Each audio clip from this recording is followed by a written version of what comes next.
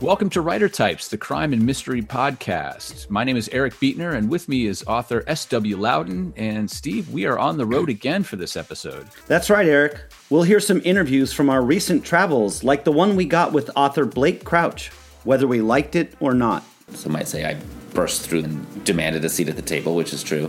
And Jamie Mason tells us how it felt to wait for an invite to appear on this podcast. You start checking your email like a crazy person, and you keep pressing the enter button. How about now? How about now?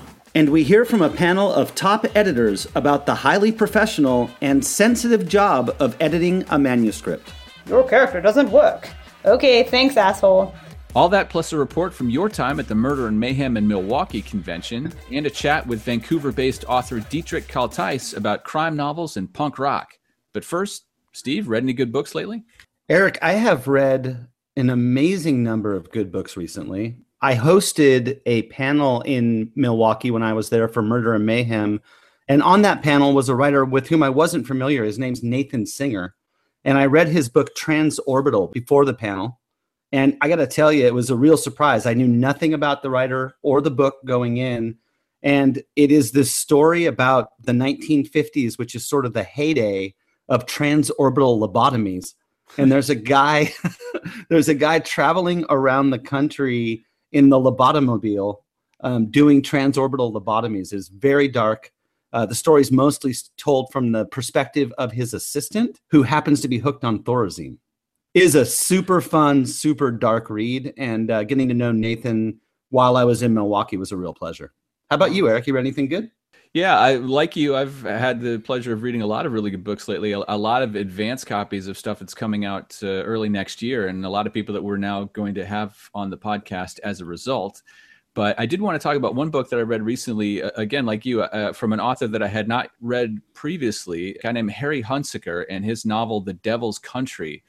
And it was a book that I had read a little bit about and seen it out and about, and finally got a chance to catch up with it and ended up just really, really liking it. It's set in the dusty West Texas, and it's got a great lead character who's sort of a man with a past and has his great sense of justice. And it ends up becoming this sort of revenge/redemption story, but just had that real sort of sun-baked flavor that really gave me a sense of the place, and just a really fast-moving but intricate story that I really ended up digging. I'm definitely going to check out more of Harry Hunsaker's work.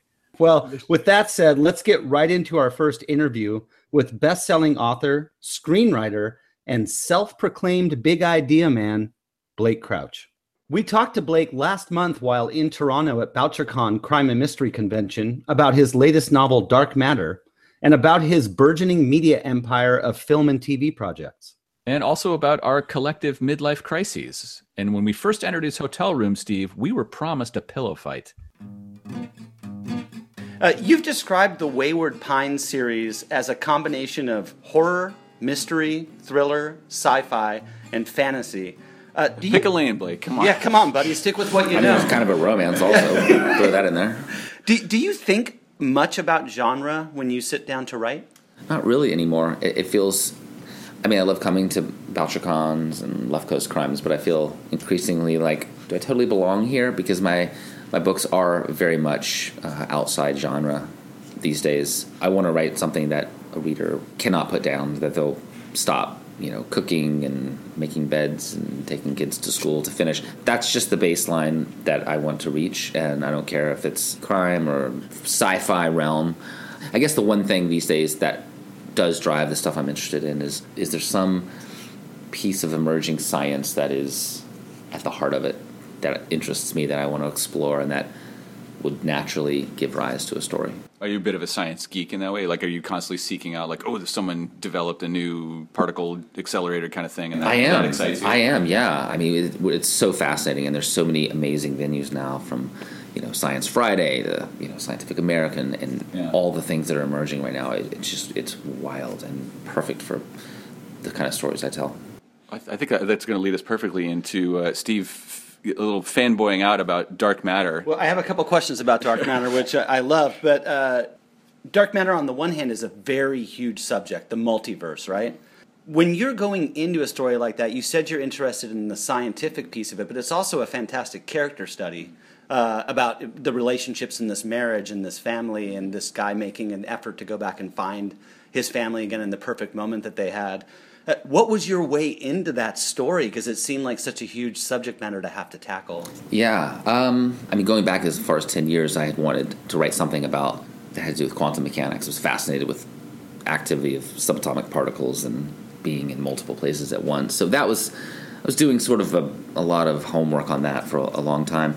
But like as you point out, like that means nothing if you don't have a way in. Like what's the character? And for me, especially lately, it's been a wild last couple of years personally.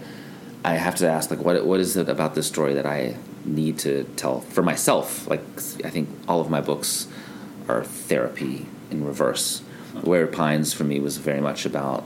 I was born and raised in the very fundamentalist South, and the idea of Calvin and the doctrine of predestination and basically a lack of free will was something that I really, once I confronted that, I kind of broke away from my faith.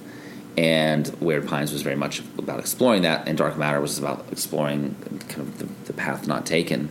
You get to your mid-30s, and you look at the choices you've made in the life trajectory that you've set for yourself, and you start asking some pretty hard questions. So the way in was writing a character who was at a similar place in his life, which is this Jason Desson guy who is a physicist, or a physics professor rather, could have been an amazing physics leader in the world, but he made one choice, and it's always sort of haunted him, that shadow path out there. And I definitely was feeling that as well, and I think that my own inner like turmoil and struggle and that bled through into his character. So that was the way in. It was sort of my midlife crisis book. It plays perfectly into our theory that it's a midlife crisis. We almost didn't want to broach the subject for fear that we were way off base or it was too touchy, but you said it, not us, so it's fair game. So this is a little bit of introspection on your part that led you into multiple realities and Absolutely. Okay. Yeah, I was worried that it said more about me than you, that I thought it was a midlife crisis book. But I found that really touching, right? Because I came into it expecting a variation on a time travel book. Mm-hmm. And I left there really feeling connected to Jason and the story and having some introspective moments about, what would I do if I suddenly lost everything that was important to me, even if I wasn't aware that it was important to me prior to losing it. Mm-hmm. Mm-hmm. Did that emerge as you wrote? Did you sort of sculpt it around the science, and then you're like, oh, wait, there's a very human story here? One of the first big breakthroughs for me was the idea of the box, and I came up with that when I was in Chicago. Marcus Akey is one of my best friends. We get together kind of when we're like struggling for our next idea or something, and anyway, we'd gotten together in his neighborhood in Logan Square where the book is set, and I was pitching a whole handful of things. When I started talking about the box, he was like, I think that's your book. That was my first oh, okay, I'm starting to see this now. And oddly, the marrying the whole Jason Desson personal struggle into that wasn't a huge issue. It kind of fell into place pretty quick. Too quick, as I found in my trying to figure out my next book and working my way through it. Like, that doesn't always happen, Well, Marcus does take a lot of credit for that, just so you know. When you're not around, he's like, oh, yeah, no, that was mostly me. That's cool. Yeah. I named brilliance, so. Oh, look at this. He's actually referring to it as the Saki effect at this point, is he not? I think, yeah. It's actually a good title for a very medium book. I'm just waiting for, since you do sort of create your own genre out of these multiple genres, how long do you think until the phrase Crouchian enters the lexicon of like, oh, have you read this book? Oh, it's very Crouchian. Oh, yeah, well, I think I've got to write a few more of these reality shifting books before we get into that space. Dark Matter came out a year ago. What is your relationship to your books after they've been published? It sounds weird to say, but I think all writers never really think they're going to have a successful book. It's odd after you publish something that a lot of people love, because there's definitely more pressure that comes with... You realize the power of a big idea and of trying to match a big idea to a very personal human story. I look back on that and I'm like, wow, I caught some lightning there in a bottle. Why did I catch... What was it about the confluence of things, and how do I tap back into that? And how do you plagiarize yourself, basically, to do it again? Exactly. How do I write the same book but just change the names a little bit? No, it's like the Hollywood thing. We want the same but different. Well, okay, you mentioned Hollywood, and you're basically starting your own kind of media empire here. You've got books, and now you're dominating TV. You've had The Wayward Pines, now you're the second season of Good Behavior. Do you like juggling that many different projects at once, or does it get a little hectic sometimes? It gets a little hectic. I love and have loved the experience that I've had in Hollywood and TV, and it's a very collaborative process. We can also just suck your time away from writing books and big ideas. So it was a challenge because, I was always told going in that, you would, if you sell your book and you're even lucky enough to have it made, you'll be very removed from the process. That wasn't my experience. The doors were opened for me. I mean, some might say I burst through them and demanded a seat at the table, which is true. Which is good. That's what you have to be your own advocate. But figuring out what is the best use of my time, not just for me, but for a TV project. Where can I plug in and be most effective? I mean, it's not answering and weighing in on every costume choice. It's not disappearing down the rabbit hole of this production design element or that. I think it's at the big idea stage. Casting is probably pretty huge for you, casting, as far as especially the key components. Of course, characters that have lived in your head for a while, and now all of a sudden you have to translate that. Exactly. Yeah. So we asked about how your relationship changes over time with regards to your books. By adding a layer of screenwriting to it, what does that do to your relationship to the original concept in the book when you've now dimensionalized it into TV and film?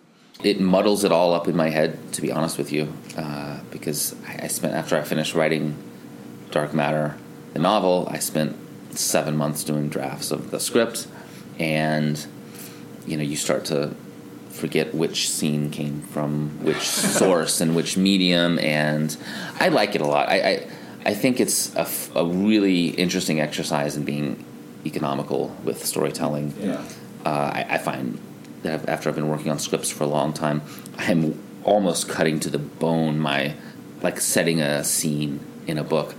It's just, whereas before I look back at my old books and man, there's so much heavy lifting going into just putting a scene, setting it in the reader's mind. I'm not actually a lot happened in these early books, because if you just strip away the describing characters and describing the environment they're in, it's 100 pages. Whereas now, one of the things I really like about the books I'm writing is it's very economical and a lot of shit happens. Yeah. Do you ever feel, now that you've had that experience, do you ever feel a little bit guilty about getting angry at movies that came before where you were like, well, they changed the book too much, they cut out all that junk, and you get angry at the screenwriter, and now you're like, yes. I mean, but that's very justified in many instances. Are you prepared for somebody to say that to you? No, they yelled at me before. I was like, I wrote the adaptation of that episode. I made the choice to change it. I'm well, it sucks. Thank you. Blake, it's been great to talk with you and for inviting us. So we are doing this in Blake's actual hotel room. Yeah. But when we first walked in, we were promised a pillow fight. I have a different question. I'd like to know why the bathtub's full of ice. Yeah. What are you planning? Luring us in here? Get ready. Yeah. I've got 2 kidneys. I can give one up. I mean, we could go in the bathroom right now and just see what happens. Well, Eric, we didn't get the pillow fight we were promised, but I felt like we had a pillow fight of wits. And I think we lost. But we both got out with both of our kidneys, and that's positive. That's the best you can say about any meeting with Blake Crouch, I think, right there. I left with both my kidneys. Well, Steve, you recently traveled to Milwaukee, Wisconsin for the one-day Murder and Mayhem convention that's put on by our friends John and Ruth Jordan of Crime Spree magazine. And you get a chance to talk to several writers while you were there. That's right, Eric. I also got a chance to chat live with our book reviewers, Dan and Kate Malman, on what was a whirlwind trip and a really great time. It has been a few days since we were at Murder and Mayhem in Milwaukee together, and I thought I would start this segment by asking how you guys feel about the event now that it's in the rear view. Oh, man. I think it's taken a couple days just to recover. There's nothing more that introverts want to do than hang out with people that they love and care for and never get to see. But then introverts got to introvert afterwards. So we got to hibernate for a little bit. Kate, you were the MC at this year's Murder and Mayhem in Milwaukee. What was that experience like for you? Being at Murder and Mayhem, they're like the nicest, most forgiving people in the world. So if you are doing something for the very first time, like I was MCing for the very first time, they're incredibly gracious.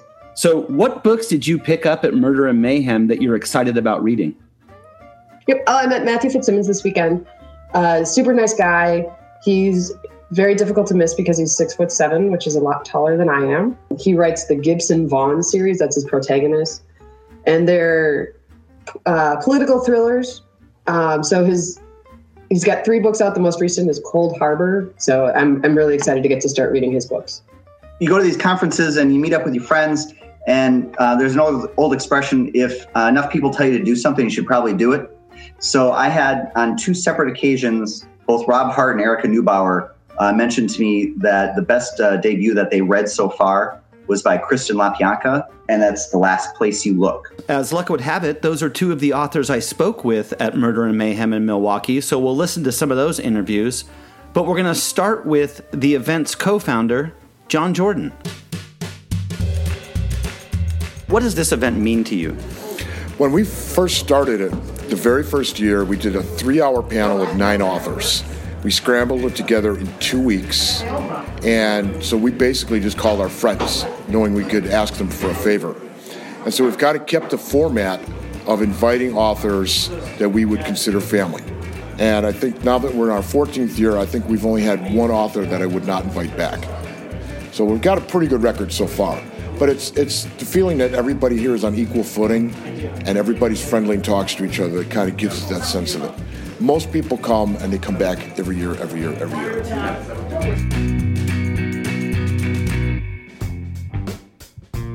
Stephen Mac Jones, welcome. Thank you very much. We just got off stage. We had a fun time at our panel, which was called The Worst Panel Ever. Did it live up to its name? Actually, no, because it was wonderful. A lot of laughs, good people, great writers, so I was honored to be on that panel. So your book is set in Detroit, August Snow, right? And now we're in Milwaukee. How are these 2 cities different from each other in your estimation? One city makes a lot of great beer, and the other city makes the world's #1 vodka. Yes, Valentine Vodka, voted #1. So, beer, vodka, you couldn't ask for 2 better cities. I think you've got your priorities straight. I think I do, sir. I'm standing here with author Linda Jaffe Hull, and we met yesterday when you arrived for the event here in Milwaukee. That is correct. I think it's possible that you had the worst travel day ever. You want to share with our listeners what happened? I did, although I had a perfectly lovely flight, with the exception of the man sitting next to me who was going to meet or see for the second time a woman that he'd met on the internet and who he wanted to talk about no matter what I was doing, which was trying to write. And then he asked me about what I wrote, and then he wouldn't let me do any work at all on the plane. Your day did not just end with a rude co-passenger on the airplane. No, it was a little tricky and troubling. There was the co-passenger, and then my bag was the only bag that didn't arrive on the flight. So I was looking at wearing the same outfit for 3 days. The bag did arrive that had been lost on the plane and came out later. And then I got to my hotel room and the toilet exploded and flooded the floor. So it just started a little rough, but it got better after that. Is this your first time at Murder and Mayhem in Milwaukee? It is. A lot of my friends have been here many times, and I've been wondering and wanting to come here. So when I got the invitation, I was super excited. I am here in the book room at Murder and Mayhem in Milwaukee with Nathan Singer. Nathan, is this the first time you're seeing printed copies of Black Church Furnace? This is literally the first time I am seeing copies of this book, and I am incredibly excited. This book has been 10 years in the making. Well, it's 10 years in limbo, I should say, and to have it finally out right now is incredibly exciting. Why do you think Milwaukee is the right place to launch a dark novel? Because Milwaukee has all the great people, particularly right now. One of the things that we've been talking about all weekend so far is that even though the stuff that we all write is dark, crime writers are some of the funniest, silliest people around. I am here with Paul Garth And Mark Rapaz.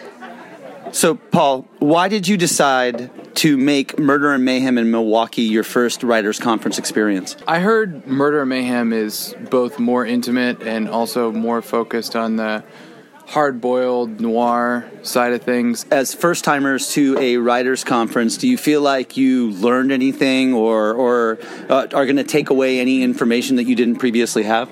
I know Krav Maga moves now because of the wee hours last night. I can defend myself in a bind, maybe to lethal effect.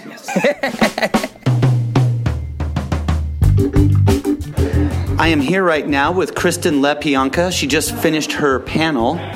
Is this your first time at Murder and Mayhem in Milwaukee? It is, yes. I'm really excited to be here. I've done a lot of conferences for the first time this year, like BoucherCon was my first time, and I'm having a really good time on the circuit. What's something about Milwaukee you've always wanted to try but you haven't had a chance to do since you've been here? I haven't had a Milwaukee beer while I'm here yet, so hopefully I will rectify that later. So you've obviously not been to John and Ruth's house yet? No, I got in late last night. I drove from Columbus, Ohio. It's about a 7.5-hour drive, so it was late when I got in. Well, I can promise you that you will find a clawfoot bathtub full of many beers when you get to their castle. That's what I heard. I'm looking forward to that.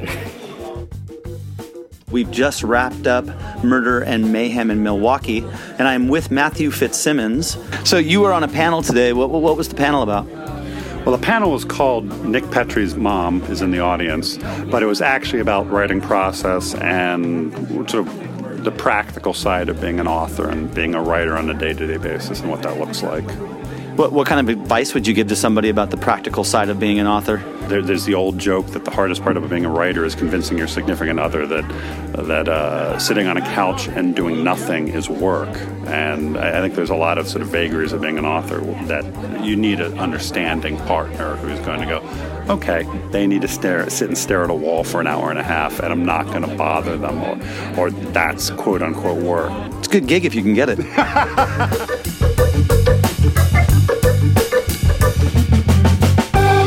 If you ever get a chance to make it to Murder and Mayhem, definitely do it. It is a really great time. The people are really down to earth, and you have some of the most fantastic conversations about writing and almost anything else besides writing.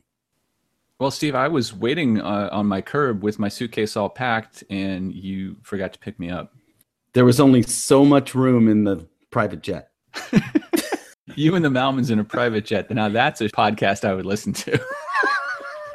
Well, I know that I'll be at the sister event, Murder and Mayhem in Chicago next year, and maybe for that, I'll leave you behind, see how you like it. Well, you know, Eric, we were together for our talk with Jamie Mason in Toronto. That is true, Steve. I remember that. You know, Jamie Mason is a great writer, and she has a quality that I guess really all mystery writers should have, a deep-rooted suspicion of everyone. I'm suspicious of more conceptually than I feel like I have good suspicions. Right? What's conceptual suspicion? I don't believe people necessarily. Yeah. So you're distrustful more than suspicious. Yes, a little distrustful. Okay. But very friendly. We've heard a rumor that you never fight with your husband. Oh. Does this mean that you have a perfect relationship or that he knows better? It's definitely more the relationship thing. It's not a no better thing. We really, it's very weird. I've known him for 23 years. And I think I've been mad at him 8 times. We just agree on almost everything. And when we don't, whoever feels stronger, it's fine. Yeah, so it's Peaceful Planet. It's creepy. We totally screwed up our children because they have no template for conflict. They have no idea what to do. You're not preparing them for the real world. Yeah, I know. So we fell down on the job. But yeah, that's the one thing we don't have to worry about. Yeah. Well, so, okay, you have this perfect marriage, all right? So how could someone with a relationship like that go and write a novel like Monday's Lie, which is, let's say, not the perfect marriage? I have eyeballs in my head, and I have seen some things. You watch the rest of us? Yes. Okay. Well, I just had a funny experience because I don't know if my husband will listen to this. Our wives don't, so why? Okay, yeah. Somebody stopped me and they said Monday's Lie when they saw a picture of my husband on Facebook. They were like, "That's him. That's the guy from Monday's Lie." And he said that my husband Art looked exactly like what he thought Patrick would look like, and I'm like, I'm not telling him that you said that because Patrick is an asshole. He's the worst. And so yeah, it was very funny. You're a self-described coffee addict, but you also like whiskey. Is this how you regulate your even-keeled personality? I like that description. I'm gonna go with that. The thing about the whiskey is that now coffee, I mean, that doesn't need a lot of explaining. But the thing about the whiskey is I cannot get drunk. I can only get asleep. So I drink straight liquor because it's slow. Honestly, it's terrible because if I could drink a bucket of whiskey every day, I would. I love it. A bucket. I love it. We have our soundbite. We actually can stop the interview now. No, I love it so much. Obviously, that's not good for you, but it's. Thank you for that disclaimer. Kids, don't try this at home. I just love it. I love the taste of it. I love the heat of it, and I'm a mid-range, mid-price whiskey snob. I don't know if you have the itch to do your own podcast, but you should actually have a podcast called A Bucket of Whiskey with Jamie Mason and just watch people get progressively sloshed. That was last night in the lobby. Right. Yeah. What's the strangest thing that's ever happened to you at a conference? Oh, wow, that's easy. In Long Beach, BoucherCon, I had this fantastic panel on criminal protagonists. There were two things I know that sparked this. I said that we were talking about research, and I said at some point you just start making stuff up, and people will just believe you if you make it up convincing. Because there's only so much I'm willing to do to research murder. Right. So after everything was done, we had a book signing. There was one guy left at the end, and he wouldn't look at me. And he was a young man, and he had not a hair out of place, but it wasn't vanity; it was self-consciousness. And he started stammering, and it took him forever to get out the question. You were talking about research. How do you think it would be to talk to someone firsthand who knows? And in this instant, I realized what was on offer. And I don't know if this guy killed one person or if I was talking to a serial killer. The sadness coming off of this guy was the most crushing thing. And all I could think of was, Mayday, get out of this. And I've had writer friends go, how could you not? Because he was asking me, do you really believe if you told it right, someone could understand? And he wasn't kidding. Wow. And so that's hands down the ways. And 3 hours later, he comes down the escalator with my agent because I was supposed to have books to give away, and they weren't there. And she says, "Oh, hey, Jamie, this is so and so. He wants a copy." And I'm like, "Oh God, how did you figure out she was my agent?" And that was the last time we ever saw her. Yeah. Right? Yeah. So my little brush with who I'm utterly convinced was a murderer was the weirdest thing. Well, now we know why you drink whiskey. Yeah, I need a lot of whiskey. By the bucket. Yeah. Jeez. By the bucket. Your writing has been compared to the work of the Coen brothers, Gillian Flynn, and Alfred Hitchcock. In your estimation, which of those three is the most accurate?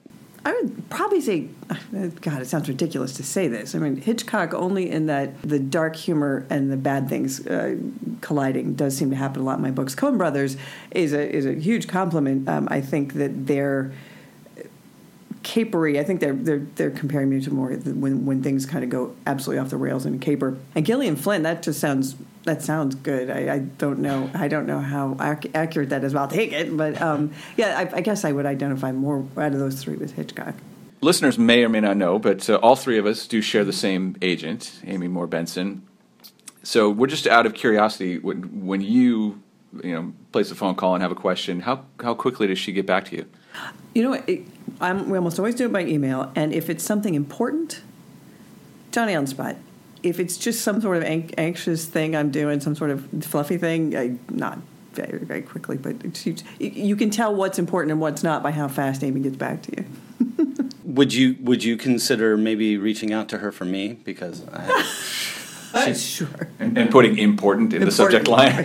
Yeah, I guess Maybe she always thinks I'm like this close going off the rails. Oh, God, Jamie's going to completely lose it. Do you have any dirt on Amy that you'd like to share? Yes. Oh. My favorite, she tells a story on me, so I love this story. So when we had just put the first novel out on submission, and you guys know how this is, you start checking your email like a crazy person, and you keep pressing the enter button. How about now? How about now? How about now? And I would make deals with myself. Okay, go make the beds, and you can check again. Go to the grocery store, and you can check again. And she knew, of course, that I was on pins and needles. And one morning I hit the refresh and comes up with an email, and I can see the first few words of her email. It says, finally, some good. Oh. And I'm in my blood pressure shoots through the roof. I grab for the mouse, and it skitters across the desk, and I drag it back, and I hit the button. And so help me God, the next word is weather. finally some good weather. And it was rejection, which was awesome. Now we know the real reason she drinks whiskey. Is that email it started that day from your agent. I don't know about you, Eric, but I know plenty of writers who would line up to drink a bucket of whiskey with Jamie Mason. Well, I know some people who are really familiar with a bucket of whiskey, and those are the unsung heroes of the book world, the editors. You know, they clean up our prose, they fix our spelling errors, they close up plot holes, and a whole lot more. For our Unpanel this month, we wanted to ask a group of top professionals the secret to being a good editor. I'm Jackie Benzekri, a developmental editor at Modify Editorial based in Colorado. For me, the secret to being a good editor is choosing the right books to work on. I mean, is that too simple? I'm not saying choose easy books to edit, but that's not a bad idea. But let's bottom line this. I'm going to be in your head from anywhere from 2 to 12 weeks, so choosing the right manuscript really, really matters. For example, here's what I look for. First, the right relationship with the author. I don't pull punches, and I need to find writers who want that. But also read a room. Some people want blunt, some want loves. You gotta be flexible at the delivery. We just have to want the same thing. The second thing is, I can see how I can make a difference in this specific story. Any strong reader with basic pattern recognition skills can help an author write a better book. I want to read the first couple of chapters and see what I can do for this book that no one else can. Otherwise, you don't need me. Also, I'm really big on solutions. Any critic can sit there and be like, your character doesn't work. Okay, thanks, asshole. But diving to the root of the right problem and offering 1 to 5 solutions to get an author going is a huge key to success for me. This is Peter Rozovsky. I live in Philadelphia, and I've most recently copy edited 2 crime novels that will appear early next year for Down and Out Books. There are 2 secrets to good editing, and they go hand in hand. And the first is to know grammar and spelling and punctuation cold. You know everything, and if you don't know it, you look it up. Was that model car on the road in the year in which the story is set? Is the model name of that car, are you sure it's spelled with 2 R's rather than 1? You're merciless, you're ruthless. And the second is to know when to pull back, to know the writer's voice, to know the kind of story he or she wants to tell, so you know when to let the writer break the rules. I mean, it's the writer's voice, it's not yours. Hi, this is Chantal Osman from New York. I'm a freelance editor and short story writer, and I'd like to thank the Writer Types podcast for having me on to talk about this issue. I believe that the conflict between Ghana and Liechtenstein actually began with the depletion of bamboo in the Western Nile River Valley after the local plankton spontaneously reversed their synthesizing of chlorophyll. Truly, we need to step back quite a bit in time to really trace the source of the issue. There is a species of red ant which proliferated in sub-Saharan Africa in the late 1800s. Unfortunately, due to the encroachment of several species of small deer and other native wildlife which expanded from their region due to lack of food source, the ant lost its habitat and quickly became extinct. Fast forward to Monaco, mid-1950. And if you're wondering when I'm going to get to the point, that's why you need a good editor. It's easy for a writer to get too close to their own work. A good editor can recognize what the writer is aiming for and help them shape the story around it. They know what to add and what to take away that will best serve the author's vision without losing their message or their voice. Finding that person can be hard, but they're out there and they'll only make you better.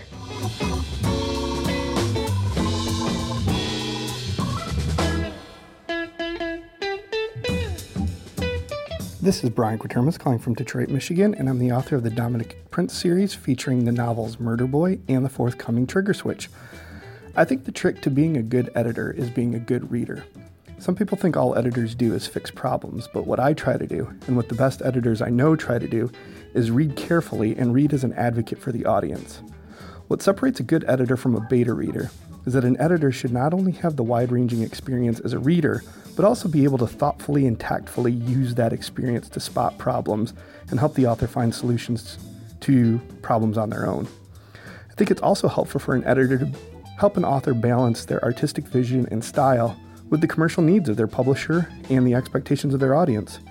This is why I like working with genre fiction authors, because they seem to be more thoughtful of their audience more than any other authors, crime fiction authors especially.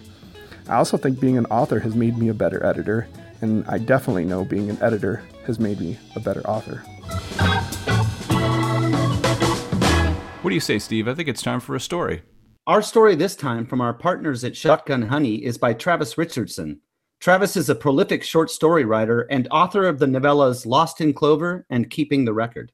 Shotgun Honey is the place to go for crime fiction under 700 words, so get that quick hit of a story when you need it at shotgunhoney.com. The Day We Shot Jesus on Main Street by Travis Richardson. If there are two things you ought to know about Lynchwood, it's that nobody votes Democrat and nobody blasphemes the Lord God Almighty, at least in public. Now, Chad Parrish would have broken rule number 1 had he lived long enough. And it's because of rule number 2, he didn't ever register.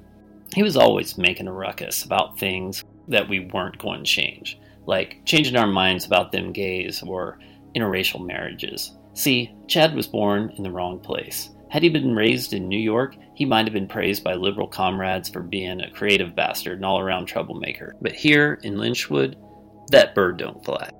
Chad had gathered some of the town's ne'er-do-wells. You know, them boys who don't play football and complain about the school's art programs not getting enough funding. Yeah, them types. It seems that Chad had a bug up his butt about the Lynchwood ministry and how we're so successful. It's a congregation the media might label a megachurch, but it's practically the only house of worship all of us in Lynchwood go to, except for Chad and a handful of sinners. Well, we're passing the collection plates during service when 5 of these fellows, dressed in robes and wearing fake beards and long-haired wigs, come bursting through the doors, shouting like banshees. They grabbed the collection money and ran straight for the pulpit, then threw the plates of cash and coins onto the ground, started shouting something about Scripture of John and money changers. But it didn't matter what they said. After a few of us men got over the shock, we were up and on our feet heading for them.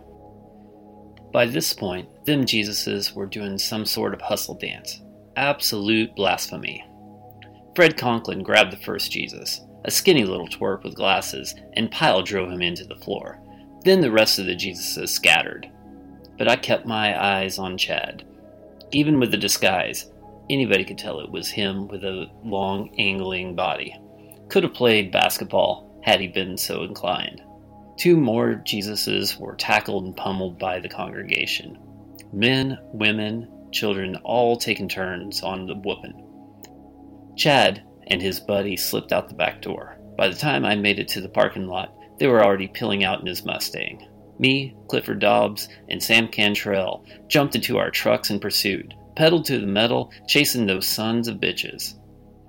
We were taking pop shots out the window with our handguns. This is a right to carry state, and if you don't carry, well, that says a lot about your character. Anyhow, trying to shoot left-handed on a moving vehicle on potholed streets ain't no easy feat, but Clifford somehow managed to hit a back tire and send that Stang head-on into a telephone pole on Main and First. The passenger Jesus went out cold, but Chad, the crazy fool that he was, climbed out, Bible in hand, and shouted biblical slogans while running down Main with his robe flying in the wind, tighty-whities underneath. By this time, a few other parishioners arrived, guns in hand, and, well, it was a shooting gallery. Seemed like we all got hits, but that bastard kept running and bouncing here and there with each bullet smack, waving his hands like a maniac. We had target practice on his moving body. Finally, he dropped to his knees, bleeding from all them holes. He looked at us all and then up to the sky and said, "Forgive them, for they do not know what they do." He fell backwards, arms out like he was on a cross. Symbolic to the very end.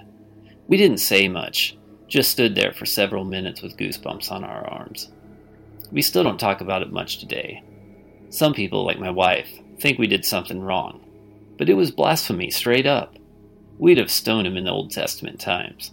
Besides, Chad was a liberal, and anybody who knows anything knows Jesus wasn't that way. That's just common sense.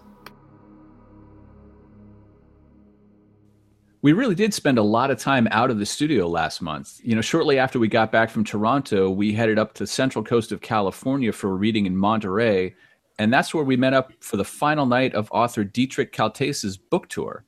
We both got an early look at his latest book, Zero Avenue, and it hooked us both with a great crime story set in the early days of punk rock in Vancouver, Canada. We are here at Noir at the Bar Seaside, which is in Northern California, with Dietrich Kaltese.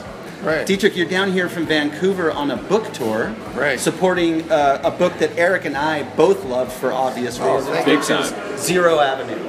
That's right. Thank you.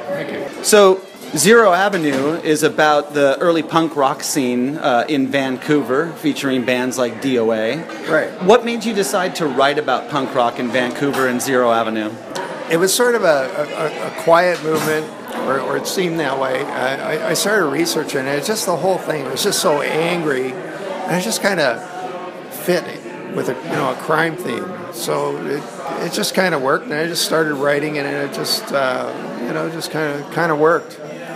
Zero Avenue definitely stays in line with your crime fiction that I really like, where things go badly for almost everyone involved, and there's a lot of mayhem and madness going on. How do you rein in some of these plots and the wildness that goes on, or are you intentionally trying to make things skid out of control? I don't, I don't plot a story, so I don't really know where it's going to go when I start. I just start writing and kind of as the characters develop, they kind of just go in their own directions. And there usually are like several little subplots going on at one time. It's kind of like real life does that too, right? Do you think that lack of planning kind of adds to the mayhem? I think so, yeah. And a lot of times, you're working on the story, and things just come. You'll something will happen in the news, or you'll think of something, and it's really organic, and it just kind of builds as it goes. One of the things that I thought was really notable when I was reading Zero Avenue is that it has a really distinct rhythm to it, the way that you read the words in your head as you're reading along. Were you conscious of that because you were writing about music? I think so.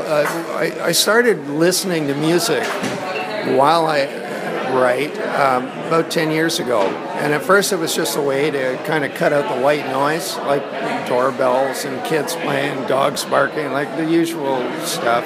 I usually play something that kind of goes along with the tempo of what I'm writing. And there is a rhythm to it. And, for the 9 months or so that it took to write Zero Avenue, I listened to punk rock, like, the stuff from that era as much as I could. Are there any other eras or genres of music that you think would inspire a novel? Yeah, I love music, like any kind of music. I think, yeah. The classic 60-piece orchestra novel comes next, right? Yeah. Or somebody at the crossroads or something, it could be anything. So one of my favorite things in Zero Avenue was the marijuana catapult that some local drug dealers use to actually try to transport illegal drugs across the Canadian-American border. Yeah. Is this something that came from your sick, twisted mind, or did you actually read a news story about this? I enhanced a news story. The one I modeled it after was one that was used in Mexico to lob pot over into the States. But Zero Avenue is a road that runs exactly along the Canadian-U.S. border. It's unprotected. There is no wall. There's nothing. Well, the secret's out now. Yeah. You blew it. And they've discovered drug tunnels going under it, like from the residential area, like over into the U.S. side. But you can walk across anywhere. Like it's. And the border was a different place in the late 70s too, I think. Exactly. Yeah. And that was another sort of idea I had, setting it in 1979, where there was no satellites that could spot pot fields growing inside a cornfield kind of thing. So you've been on a book tour, and every good punk band that goes on a tour has good horror stories to tell. Yeah. What are some of the tales you want to tell from your latest trip? Well, you go on a book tour with your wife. There are no horror stories. None that you're going to get. No, it's pretty tame. Yeah, I think the punk tours would be a little bit more exciting. Yeah.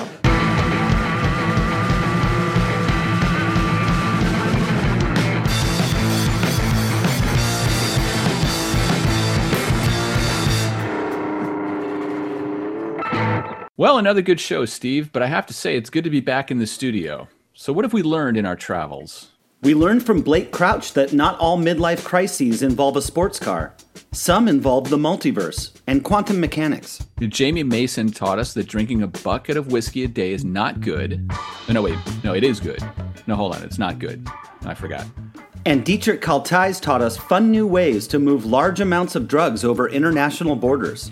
Well, that does it for this month. We'd like to thank all of our guests and contributors for joining us. And it would be so nice if you would take the time to write us a review on iTunes or Stitcher and tell a friend about Writer Types. You can always reach us on Facebook and Twitter and let us know what questions you'd like to hear and who you'd like us to talk to next. The show is produced and edited by Eric Beetner and S.W. Loudon. You can find out more about Steve's books, including the upcoming final book in the Greg Salem series at swloudon.com. And you can find out about Eric's books, including the upcoming final book in the Lars and Shane series, at ericbeetner.com. Join us again on Writer Types. Thanks for listening.